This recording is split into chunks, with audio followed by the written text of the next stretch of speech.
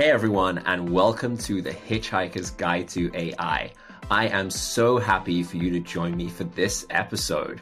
The Hitchhiker's Guide to AI is a podcast where I explore the world of artificial intelligence and help you understand how it's going to change the way we live, work, and play. Now, for today's episode, I'm really excited to be joined by a friend of mine, Charlie Newark-French. Charlie is the CEO of Hyperscience, a company that is working to bring AI into the enterprise. Now, Charlie's going to talk a lot about what Hyperscience is and what they do, but what I'm really excited to hear Charlie's opinions on is how he sees automation impacting our future, both economically, but as a society. As you've seen with the recent launch of GPT-4 and all the progress that's happening in AI, there's a lot of questions around what this means for everyday knowledge workers and what it means for jobs in the future. And Charlie has some really interesting ideas about this, and he's been sharing a lot of them on his LinkedIn, and I've been really excited to finally get him on the show so we can talk. Charlie also has a background in economics and management. He studied an MBA at Harvard and previously was at McKinsey. And so he has a ton of experience thinking about industry as a whole, enterprise and economics, and how these kind of technology waves can impact us as a society. So if you're excited to hear about how AI is going to impact our economy, our society, and how automation is going to change the way we work, then you're going to love this episode of The Hitchhiker's Guide to AI. Hey, Charlie. So great to have you on the podcast. Thank you so much for joining me. AJ, thank you for having me. I'm excited to discuss everything you just talked about. Maybe to start off, one of the things I'm really excited to understand is how did you end up at Hyperscience and what exactly do they do? Yeah, Hyperscience was founded in 2014. It was founded by 3 machine learning engineers. So we've been an ML company for a long time. My background before Hyperscience was in late stage investing. Had sort of the full spectrum of outcomes there, some wildly successful IPOs, some strategic acquisitions, and then a lot of miserable sleepless nights on some of the other areas. I found Hyperscience incredibly impressed with their ability to take cutting edge technology and apply it to real world problems. We use machine vision, we use large language models, and we use natural language processing. And we use those technologies to speed up back office processes. The best examples here are loan origination, insurance claims processing, customer onboarding. These are sort of miserable, long processes, a lot of manual steps, and we speed those up with some partners taking it down from about 15 days to 4 hours. So all of that data that's flowing in of this is who I am, this is what's happened, this is the supporting evidence, we ingest that. It might be an email, it might be a document, it's some human readable data. We ingest that, we process it, and then ultimately the claims administrator can say, yes, pay out this claim, or no, there's something. Yeah, so what you guys are doing essentially is you had folks that were previously looking at these documents, assessing these documents, maybe extracting the data out of these forms, maybe it was emails, and entering those into some database, right? And then a decision was made. And now your technology is basically automating that. It's kind of sucking up all these documents and basically extracting all that information and helping make those decisions. And my understanding is that with machine learning, what you're really doing is you've kind of trained on this data set, right, in a supervised way, which means you've said, like, this is what good looks like. This is what, extracting a data from this form looks like. Now we're going to teach this machine learning algorithm how to do it itself. Now, what I found really interesting is that was kind of where we made the most advancements, really, in kind of AI over the last decade, I would say, right? It's like these deeper and deeper neural networks that could do machine learning in very supervised ways. But what's recently happened with large language models, especially, is that we've now got this like general purpose AI that, GPT-4, for example, just launched this week. And there was an amazing demo where I think the CTO of OpenAI basically sketched on like the back of a napkin a mock-up for a website. And then he put it in GPT and it was able to like make the code for it, right? So when you think about a general purpose large language model like that compared to the machine learning y'all are using, do you consider that to be a tool that you will eventually use? Do you think it's kind of a threat to like the companies that have spent the last, 5, 6, 7 years, decades, maybe kind of perfecting these machine learning tools? Or, is it something that's going to be more like different use cases that won't be used, by your customers? OpenAI, ChatGPT, GPT-4, anything that's the technology you're speaking about has really had two fundamental impacts. There's been the technology. It's just very, very cutting edge advanced technology. And then you've got the adoption side of it. And I think both sides are as interesting as each other. On the adoption side, I sort of like to compare it to the iPhone, that there was a lot of cutting edge technology, but what they did is they made that technology incredibly easy to use. There's a few things that OpenAI has done here that's been insanely impressive. Firstly, they use human language. Humans will always assign a higher level of intelligence to something that speaks in its language. The other thing, it's a very small thing, but I love the way that it streams answers. So it doesn't have a little loading sign that goes around and just dumps an answer on you. It's almost like it's communicating with you, allowing you to read in real time, and it feels more like a conversation. Obviously, the APIs have been a huge addition. It's just super easy to use. So that's been one big step forward. But it's a large language model. It's a chatbot. I don't want to underestimate the impact of that technology, but my thoughts are AI will be everywhere. It's going to be pervasive in every single thing we do. And I hope that chatbots and large language models aren't the limitation of AI. I sort of like to compare chatbots and large language models to search. The internet is this huge thing, one giant use case that if you ask people what is the internet, they think it's Google. And that's the sort of way I think this will play out with AI and the likes of whichever large language model and chatbot wins to be the Google of that world, which at the moment appears very clearly to be OpenAI. But there's some examples of stuff that certainly right now that approach wouldn't solve. I'll give you a few, but this list is tens of thousands of use cases long. We spoke about autonomous vehicles earlier. I suspect LLMs are not the approach for that. Physical robotic, healthcare, detecting radiology, diseases, fraud detection. I'm sure if you put in like a fake check in front of GPT-4 right now that was written on a napkin, it might be able to say, okay, this is what the word fraud means. This is what a check looks like. You've got substantially more advanced AI out there right now that looks at what was the exact check that Citibank had in 2021. Does this link up with other patterns that should be happening with this kind of transaction? And so I think that you're going to have more dedicated solutions out there than just sort of one chatbot interface to rule them all, would be my guess. At Hyperscience, there are things that ChatGPT does or GPT-4 does right now that we do. Machine vision is one. That's an addition that appears to be working alongside their large language model. So they're combining different technologies versus just a large language model is my guess. I obviously don't have the inner workings. But we've built a platform here at Hyperscience that builds workflows that enriches data, validates data, compares data, looks at data that's historically come into an organization that might not be accessible to sort of public chatbots or large language models. I think the question that you sort of said at the beginning is, could we be using ChatGPT or GPT-4? Absolutely. And I think that a lot of startups could. But I suspect that what you'll see here is a lot of the startups that spin up leveraging this and building something far greater from a user experience for a very specific use case versus OpenAI solving all the sort of various small problems along the way, if that makes sense.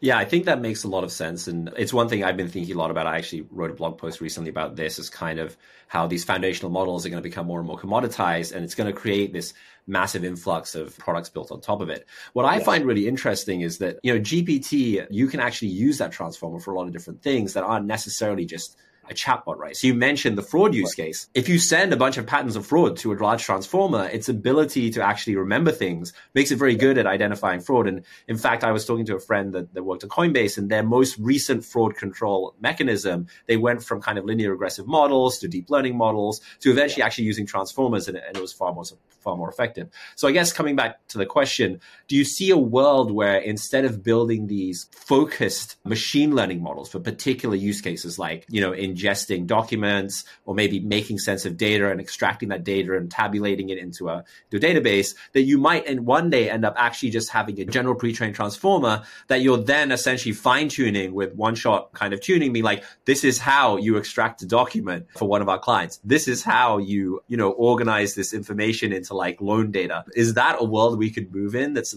probably different from where we are today, and maybe a different world for Hyperscience too? look, it would be a very different world. I think the next 5-10 years are leveraging the types of technology that OpenAI is building, and maybe that specific technology, as you sort of say, of some commoditized layer, and building those on top of that. I'll give you just the harsh reality of what the world looks like in reality out there, right? So this isn't just a single use case that I go and type something in as a consumer on the internet. At a bank in the UK, they have a piece of COBOL that it was written in the 1960s that is still live in their mortgage processing. Wow. Rolling out, even just from a compliance level, any change to that mortgage processing that isn't piecemeal fashion, that doesn't think about the implications, that doesn't think about customer interactions in a week time frame or a year or 3-year time frame is just not dealing with the reality of the situation on the ground. These are complex processes. People get fired if you take a mortgage processing system down for minutes, and they're complex. So do I think that's a possibility in the future? It's absolutely possible. I think the best use of GPT-4 right now is to go and build the extensive workflows that require a little bit of old-fashioned AI as well as cutting-edge AI to have an end-to-end solution for a specific problem, versus assuming that we're ever going to get something that you just say, okay, I'd like to know, should I give this customer this mortgage? And you get an answer back. That to answer that question is still a very complex process. Yeah, and I think we, especially in the technology industry, especially someone like me that spends so much time thinking about, talking about, reading about AI, kind of forget that a lot of these legacy businesses can't move as fast as we think. I mean, we see like Microsoft moving quickly and Slack moving quickly, for example, but those are all like very software focused, consumery businesses that aren't like, necessarily touching like hard cash and stuff like that, where there's a lot more compliance and regulation. So that makes a lot of sense. So then what we really are thinking about is like, you kind of have humans that can be, as you've put it before in some of your predictions around AI, augmented, right? This idea of like an augmented employee that can use AI to help them get things done, but we're not necessarily replacing them straight away. Like, talk to me about what you see as the future of kind of augmented employees and kind of co-pilots, as they're also called. Totally. So the augmented employee is a phrase that I've been using for about 10 years. It's been a prediction for a while now. It didn't used to be a particularly popular one. You would get a whole load of reports, even from the like big consultancy groups, that say these 5 jobs are definitely gone in 5 to 10 years. That 5 to 10 years has come and gone. Over that period of time, or I'll give you a longer period of time, over the last 30 years, we've added 30 million jobs here in the US, about 1 million a year on average. Obviously, there's been a bit of fluctuation. There's no good sign on a short-term decision-making time horizon that jobs are going to be wildly quickly displaced. There's very little evidence. That's my view. And what do I mean by short-term horizon? I really mean by what a large enterprise, which is what my company serves and what I'm interested in serving, makes decisions 5, 10, 20, maybe even. That's the sort of edge of where I think things start to really change fundamentally. You should make decisions around software and AI, in this case, substantially helping people do a better job. The first time I read this getting sort of a mainstream idea was about a year ago. And by mainstream, I mean outside of the tech industry. New York Times wrote an article where the title was something like, in the fight between humans and robots, humans seem to be winning. I think that was just a very interesting change of thought. And there was a line in there that says, the question used to be, when will robots replace humans? The better question is, which I absolutely love this phrasing of it, when will humans that leverage robots replace humans that don't leverage robots? And I think that's the right way to think about it. I'll give you a couple of examples. One with sort of non-AI, open AI technology, and then ChatGPT specifically, or GPT. Radiology is something that's been talked about for a while. This was a giant step forward where software AI could detect most cancers, most diseases, basic diseases, better than humans could, just had higher accuracy. And the prediction for 5-7 years was, this is the end of radiologists. We've seen no decrease in radiologists. If you want to go and get a cancer screening now, you're going to probably look at a 6 to 9 month wait. I don't have any issues, but I'm waiting for a cancer screening right now. Just a nice safety check that I want to do for my own benefit. And because of the sheer backlog of work, I can't get that done. I can't get it done for a while.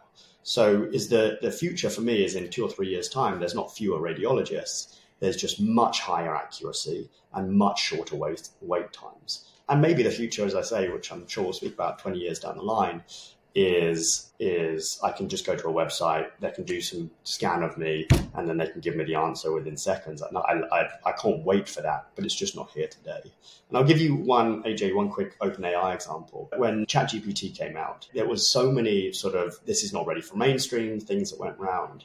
And the way that I thought about it is, if you want ChatGPT then to write you a sublease because you want to lease your apartment and you want it to be flawless, you just want to click send to the person that's doing the sublease on it, it's nowhere near ready for mainstream.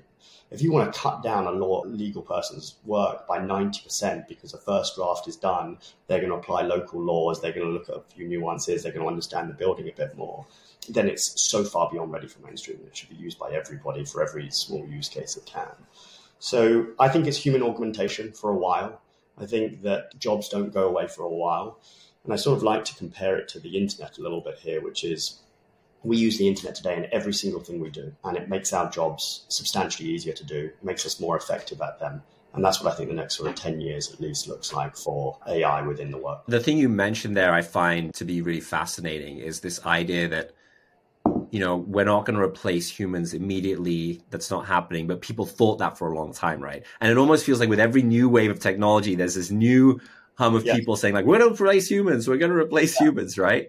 But at the same time, I kind of agree with you. Having spent a lot of time using ChatGPT and working with it, I found that it certainly augments my life in writing my Substack. In fact, in this interview, preparing for this interview, I actually asked it to help me think about some interesting questions to ask you based on some of the posts you'd written, because I read some of your posts on LinkedIn fairly regularly, but I couldn't remember all of them. So I actually asked the Bing AI chat to help me, right? And then when you think about these, especially regulated environments where, you know, the difference between right and wrong is actually someone's life or a large sum of money or breaking the law, then it really matters. And in that case, augmentation makes a lot of sense. Now, the reality is like, AI, especially kind of large language models and building on top of OpenAI, is a fairly low barrier to entry right now. That's why we're seeing a lot of companies in copywriting, in collaboration, in presentations. And the challenge with that is if there's an incumbent in the space that already exists, it's very hard to beat them on distribution, right? Now, where I did see an interesting opportunity is exactly what you're talking about, is like going deep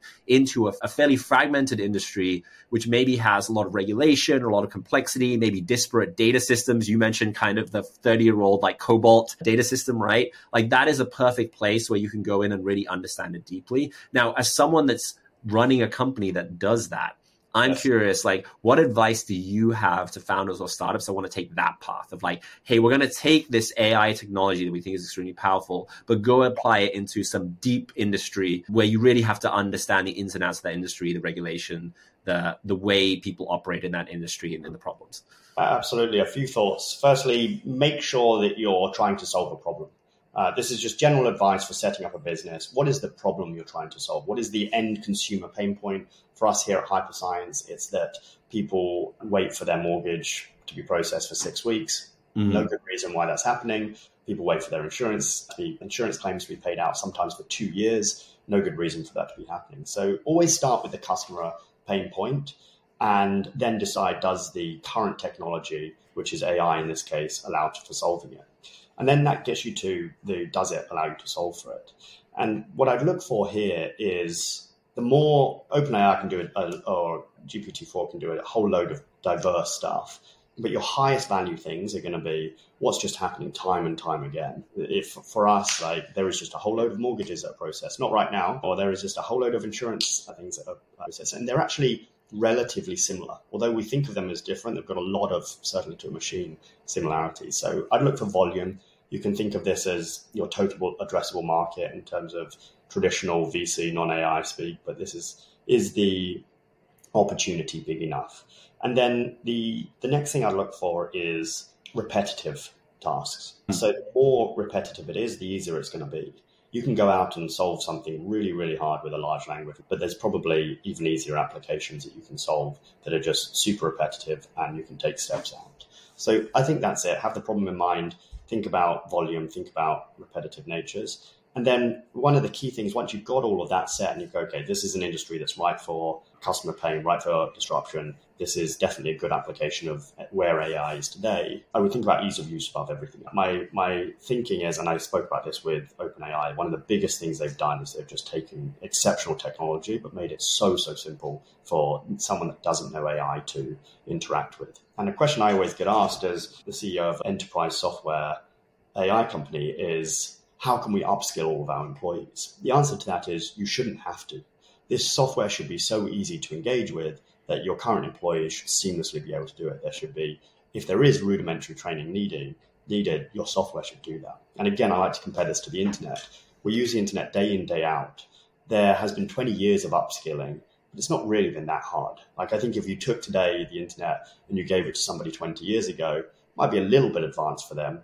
But we've made internet software, so easy to work with that you don't need to know how the internet works. The number of people that know how the internet works, even the number of people that know how to truly code a website, absolutely tiny fraction of the number of people that use the internet to improve their daily lives. So I'd say ease of use for AI is possibly as important as the technology.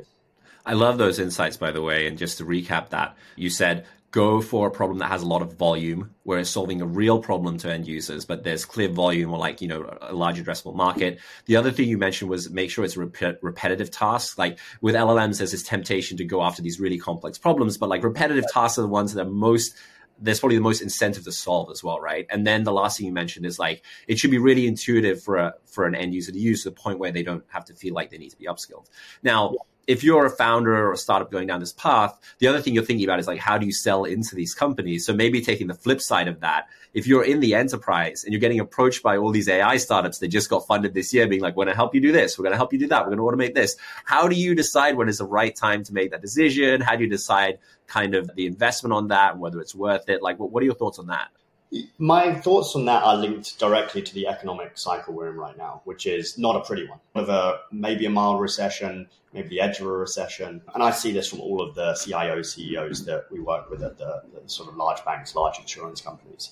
And my suggestion is I tell them to create a 2x2 matrix. You told everyone earlier I started my career at McKinsey. Classic 2x2. Love a 2x2 matrix. On one of the axes is short-term ROI. On one of the axes is long-term ROI. And you want to get as much into the top right as possible and as few into the bottom left as possible. And for a while, artificial intelligence was considered long-term ROI and not short-term ROI, which is they were treated by these large teams as science experiments. And you saw these whole roles form, these whole departments form around transformation. The digital transformation officer, that is a role that just didn't exist 5 or 10 years ago. And these people were there to go and innovate within the organization. And largely speaking, it wasn't wildly successful. A lot of these roles are sort of spinning down. You need to solve a business problem that the technology solves today and gives you a path to the long run. So at Hyperscience, I'll give you an example here. We add value out of the box, but we also understand where people are today and try to get them to where they want to go. So one of our customers, 2% of what they do is process faxes.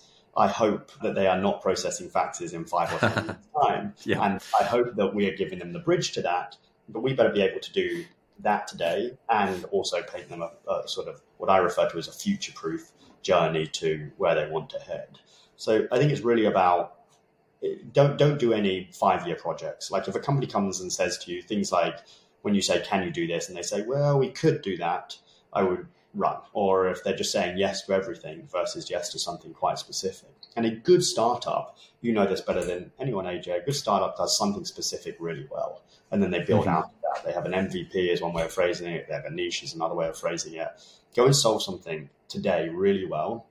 And all of those sort of long tail features around it, people will forgo for a period of time whilst you build those out. But you better add value in the short term as well as be building something in the long run. Yeah, that point you made about that kind of showing the short-term value is really important, especially when you're trying to convert the kind of maybe biases around AI that exist in enterprise today, that it's, as you mentioned, kind of like a hobby project or a kind of experiment or like this is kind of your moonshot kind of projects. You want to show them really like this is like ROI you're going to get very quickly in the next 1 or 2 years. And that's a really important point of it. Now, all of this makes sense. The augmented employee, the co-pilot, and like having these narrow versions of AI that are solving particular problems. And I can see that working out, but I feel like there's this one big factor that we have to think about that could change all of this, in my view, and that is artificial general intelligence. And for folks that don't know what artificial general intelligence is, or AGI as it's called, that's really what OpenAI is trying to achieve long term. And it's the idea of essentially having an intelligence that is the equivalent of a human, and it's an ability to think abstractly and to solve a wide, broad range of problems in a way that a human does. And what that means is technically now, if you have an AGI, and let's say the cost of running that AGI is, a 100th or 1,000th of a cost of running a human, then potentially you could replace everyone with robots or, AI as it were. How does that factor into this equation? Is it something you think about? Is it like, what are your thoughts about it? Both as a CEO of an enterprise company, but also as someone that studied management and economics for the last decade. I'm really curious to hear where you think this is going. I don't think there's anything unique about a soul or something that can't be replicated in the human mind. And to your point, I actually think that we think of AGI sometimes as, when I hear definitions, I hear human-like or human-led intelligence. If this happens, or when it happens, because there's no doubt it will be substantially smarter incredibly quickly than a human. And you look at the difference in humans of intelligence, someone you just pick off the street, 110 IQ or whatever level it is, versus an Einstein with 170 IQ, that difference is enormous. Now imagine that that's the equivalent of 170 IQ, but it's 1,000 or 10,000 or whatever it is. I think you will get to the point where if you have AGI, extremely quickly, you will be far beyond them not being able to do any job. There will be absolutely zero they can't do. Now, I don't see that today. My best guess of a time horizon is post 20 years, sub 100 years. That's a nice vague time frame, but that's sort of how I think about it. 20 years is your classic sort of decision-making time frame. And for someone building or someone running an enterprise software company, it's not an interesting question of what do we do with AGI. For someone thinking about designing a society, thinking about economic systems, thinking about regulation, it's an extremely good time to start thinking about those questions. Let me start by, AJ, speaking about why I don't think it's here today. And then we can perhaps think about what world where it is here looks like, which I'm quite excited about, by the way. I don't view it as a dystopian outcome. Our current approach to AI today is machine learning. We spoke about that earlier today. Machine learning requires sort of three things: compute, algorithms, and data. And on all three of them, I think to have true AGI, where the compute power, I think we need some leap forward there. It might be quantum computing. There's a lot exciting happening there. The timeframes there, I'm not as close to that as I am in AI, but no one's speaking about quantum computing on a sort of 1 year time horizon. They're speaking about it again on a 10, 20 year time horizon. The second thing is the algorithms. From what we see out there, even with the phenomenal stuff that OpenAI is building, I don't see the algorithms out there doing true AGI. They are the large language models. I will say that I'm incredibly impressed with how GPT-4 plays chess. It's still not at the level of an algorithm that is designed specifically for chess, but it's pretty damn good. So my thoughts on the algorithms evolve every day, but certainly we're still not there today. And then one of the big hurdles is going to be data. A human ingests data rapidly all the time via a series of senses. You can think of that as 5 senses. You can think of it as 27 senses. People have a different perspective on this, but there's just data flowing into us the whole time. And at the moment, we don't have that in the technology space. If you want to solve the autonomous vehicle, you've got they do like cameras and the visual aspect extremely well. But to solve true AGI level stuff, to go beyond doing a 2D chess player game to processing a mortgage, I think there's also got to be a new way of ingesting data. Now, one interesting question that I have always wondered is, what will the first iteration of AGI look like? And there's no good reason in my mind to think, I don't think this is the end state, because I think the end state's a lot smarter than this, but the first version of what we would consider AGI.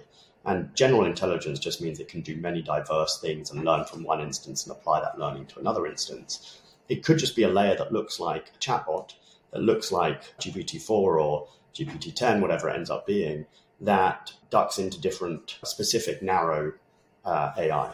And so if you want to get in a car somewhere, you talk to GPT-4 and you say, I'm looking to go here, and that just plugs into some autonomous vehicle algorithm.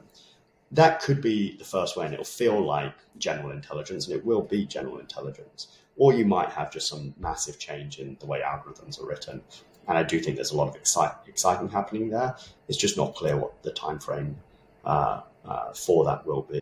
Yeah, I like that last bit you talked about. I really like that as kind of a way to think about how AI will evolve. I think some people have called this kind of the agent model, where you have essentially this LLM, large language model like GPT, acting as an agent, but it's actually coordinated across many different integrations, maybe other deep learning models to get things done for you. And so the collective intelligence of all those things put together is actually pretty powerful and can feel like or have the kind of illusion of artificial general intelligence. And I think for me, there's this philosophical question of like, if it's as good as the thing we want it to be, does it matter if like some nuanced academic definition of AGI isn't what it is? You know what I mean? Like if it does all the things we'd want of like a really smart assistant that's always available, but it doesn't meet the specifics of AGI in the academic sense, maybe it doesn't matter. Maybe that's what the next 20 or 30 years looks like for us. Look, I think that's exactly right. And there's no good reason for us to care. We just care that it gets done. We have no idea how the mind even works. We're pretty sure that the mind doesn't say, okay, I've got this little bit for playing chess, this little bit for driving. Yeah. Some different way of doing it. But humans are very attached to replicating things that they experience and understand. And one just very simple way of doing it is a change of the definition of AGI from what your average person might associate AGI with.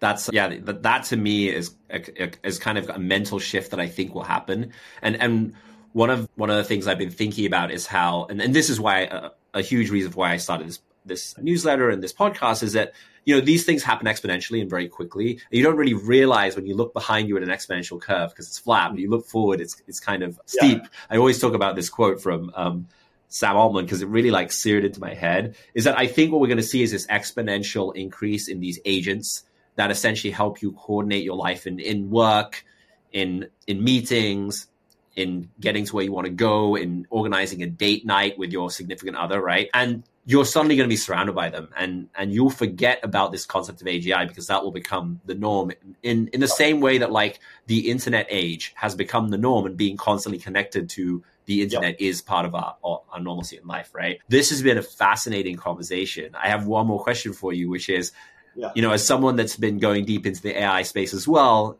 maybe from the enterprise side as well, what are you most excited about in AI for the next few years?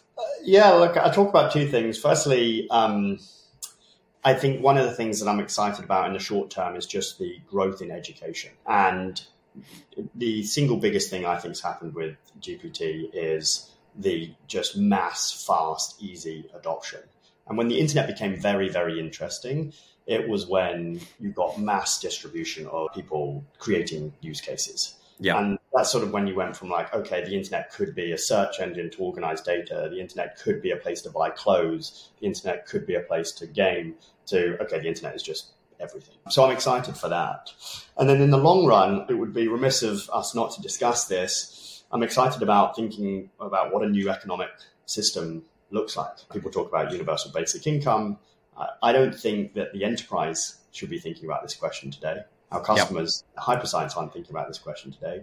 But now is what I would call the ideation stage. Like we need think tanks, governments, people out there, like thinking of ideas and then eventually stress testing ideas for what the future could look like. And I'm sort of excited for that.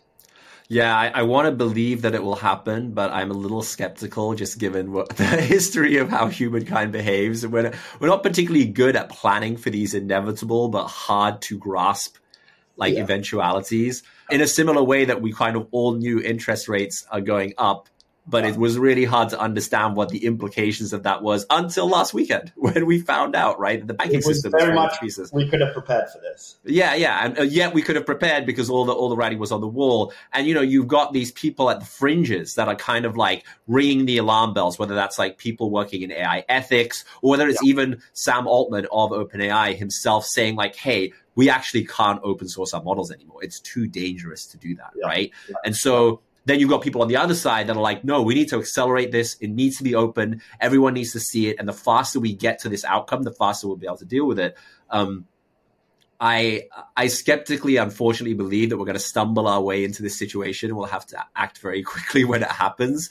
And maybe that's just like the inevitable kind of like journey of mankind as a whole, right? But it's still exciting either way. Well, look, I think so. Look, if we don't stumble our way into it, we create a world where people don't have to work. And I'm pretty excited about that. I'd be going studying philosophy for 2 years at NYU. I'd be playing a hell of a lot of tennis. I'd be traveling more. Like there is a good outcome.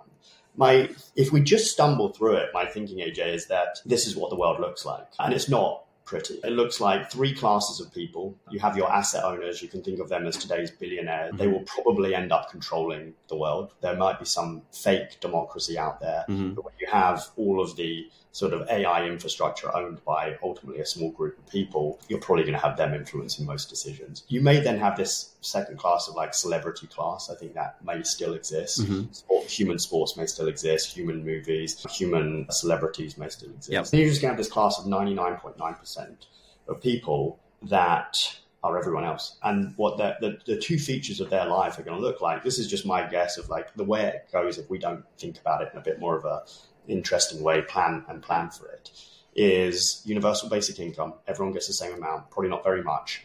I don't know that that's going to be particularly inspiring for people. I think there's better ideas.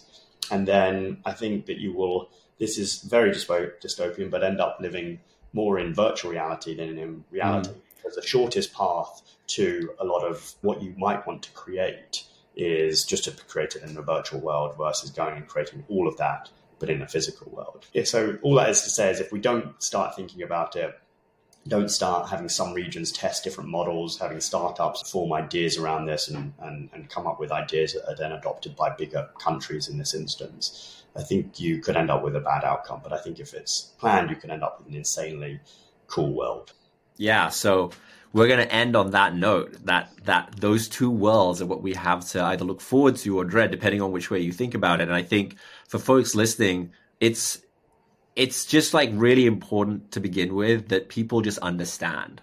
Like society can only understand if individuals understand where this technology is going, right? And that's where you obviously are helping by communicating on LinkedIn to the many people that follow you, especially in industry around it. I try to do it with this podcast, but I think for anyone that's like fascinated about AI that's following along, like I think the number one thing you can do right now is just share with your friends some of the things that are happening in this space to help people kind of get a grasp for how the space is moving. And that will also help you advocate for us to do the right thing, which is to prepare for it, right? I think like if people think this is a long way away and they don't understand it, just like you said for industry, right?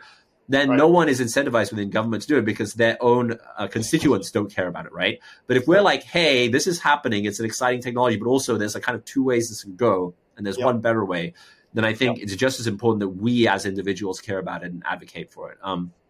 This was a fascinating conversation. Thank you so much for the time, Charlie. I really appreciate it. I cannot wait for folks to listen to this episode. And thank you again for joining me on the Hitchhiker's Guide to AI. Thank you for having me here, AJ.